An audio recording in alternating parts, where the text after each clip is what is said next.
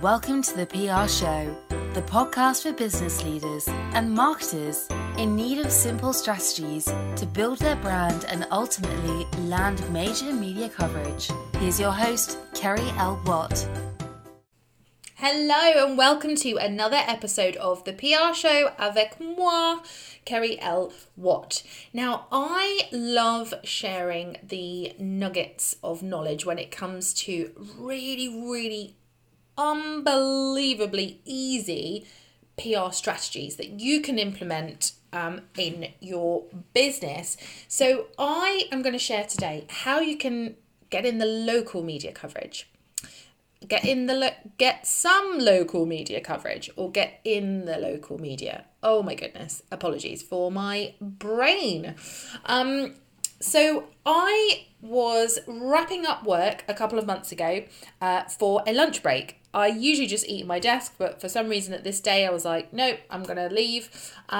So I was sort of winding down, closing off all the tabs, and then I got a message from a friend, like a worky contacty friend, and they asked me to if I could help with a local story. Basically, they said, right, this incident has happened in a local cafe. Basically, it got broken into, they stole some money, and the cafe had to close because they couldn't afford to pay their staff. So because my friend knew them, she reached out to me being a PR person and just said, can you help us? We've started a crowdfunding campaign to recompensate, hopefully, the cafe owner. And can we get them some coverage? And I was like, oh, well, you've caught me at a really good time because I'm just winding down. So I tell you what I'll do is I will fire off a couple of emails to some people I know, and I'll let you know if I hear anything. Well, the long and the short of it is that those 3 emails took me 5 minutes to send, and they were on all the local media outlets that you could think of, and the publicity was insane, and it took me 5 minutes. So I'm going to show you how I did it, basically. Now, when you are looking to raise your profile, I often find that clients kind of just think the big names. So they just think ITV, or when it comes to TV, it's like BBC is always on people's wish list. Certainly the big daily newspapers, the big radio shows. But actually, often we can get some really effective, I suppose is the right word. So, in your local media, we can get a really good piece about us or get featured in some way. And local media stuff, the stuff in your local town or your county, your region, often gets overlooked, and it can have massive potential. And if you're a little bit unsure about throwing yourselves at the national media, then your local stuff, more closer to home and getting known in your local area, may be less scary. So that could be something that you want to consider, just putting it out there.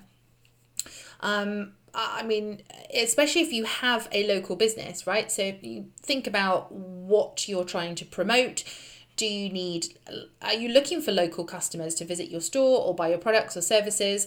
So as well as boosting your credibility in the local area, media coverage can actually help getting people through the doors of your business. If you've got a shop or you're based in that area and you need local customers, it's going to massively benefit your business and your brand awareness, as well as, get you some cool media coverage. Now, like I said, I recently had a major win after wanting to spread the word on a friend's crowdfunding campaign. And basically, the TV, the radio, and the newspapers covered the story. It took me 5 minutes to write the 3 emails, and I was just absolutely blown away. Even though I've been doing PR a long time, I've done it for big name brands as well as, right through to small businesses and entrepreneurs and sole traders. But every time I get a win or every time I see something incredible happen from my or my team's efforts, it still blows me away. This is how much I love my job and the things that we do.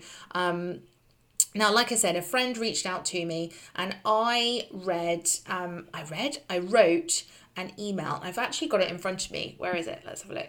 So I make no secret here, right? I'm a massively transparent person. It's one of my brand core values, is that I'm open and honest and transparent. I do not BS anyone. I'm an open book, basically. And I always tell my clients like how, simple things can be and how easy my job is. I mean, obviously you've got to know what you're doing, don't get me wrong. But I make no secret that this was a simple strategy that got mega results. I sent emails to a senior reporter at our local newspaper, a producer at the ITV News, and a BBC radio show presenter. And all of them said yes and featured them and featured this cafe getting broken into story. Because the thing is, it's a great story. Obviously, like, it's horrible for that cafe owner, but for me with a PR brain, I was like, that's definitely going to be of interest because it's a local story, so local media will be interested, and obviously the way you word it will enhance the chances of you getting featured. Naturally, that's obvious, of course. Now, to ensure my email was opened, even though I know some of those people and they know my name, I still needed to make sure that subject line grabbed their attention with a catchy headline. So what I believe the subject line in my email I used was cafe crowdfunding to pay staff. And I kind of just tweaked it because I was like, is that dramatic enough? Does that sound good? I think in one, I usually tweak them to, just to sort of trial and error and see which one gets the most responses. I believe one was, broken, cafe broken into or something like that. So in your subject line, you're kind of giving an overview of your email and what your story is. And I'm literally just going to I'm going to read my email that I sent. So you can literally swipe this and, use it, tweak it for your own stories, and hopefully will help you have an idea as to how you can get in the local media. So I just wrote, hi, first name, whatever their name was. And then I used this first paragraph was just one sentence introducing the story. So I said, I wondered if you'd be interested in a local story about a cafe that was broken into last night and had to close as the stolen money means they cannot pay staff. Right, so in a nutshell, it says what the story is. I'm not waffling as to who the cafe is or who I am or any of that nonsense that they don't need to know. All they need to know in that first sentence, that first paragraph, is what the story is, and it has to be introduced in a way that is enticing to them. It's got to have a hook, an angle. It's got to have a point to you emailing them, of course. And then what I do in my second paragraph is I start it with to give you a little background or to give you some more information or something like that. So they immediately know that that second paragraph is just elaborating on the story. So what I wrote after my intro paragraph, so on the next line, I put, to give you a little background, comma, and then I put the name of the cafe. The cafe was broken into last night and £500 was stolen, which now means the cafe will struggle to pay staff. The community has rallied around starting a crowdfunding campaign to help them recoup monies lost. The cafe is based in, and then I put the little area that it's in our local town, and their website is, and then I popped their website in. So the recipient can immediately know who the cafe was and where the website was. So if they needed any more information, basically they could cover that story without having to email me back, right? And that's the whole point. So if I just said, cafe's been broken into, if the reporter, the journalist has to go to and forth asking you who it is, what, blah, blah, blah, blah, blah, they're going to lose interest. So I make sure everything is in this email. They've got the cafe name, the location. So by putting the location in, they immediately know that it was in our local town, and the website in there, so they can find out any more information about that cafe should they need it.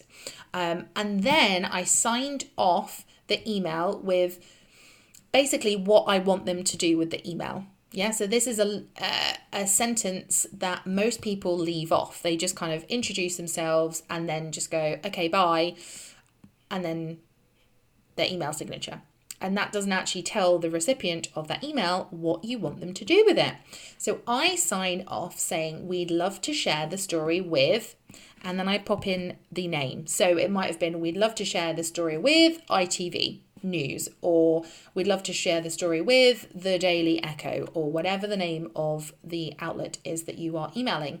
It also shows that you're not just copying and pasting and sending to 100 people if you put their media outlet name in there.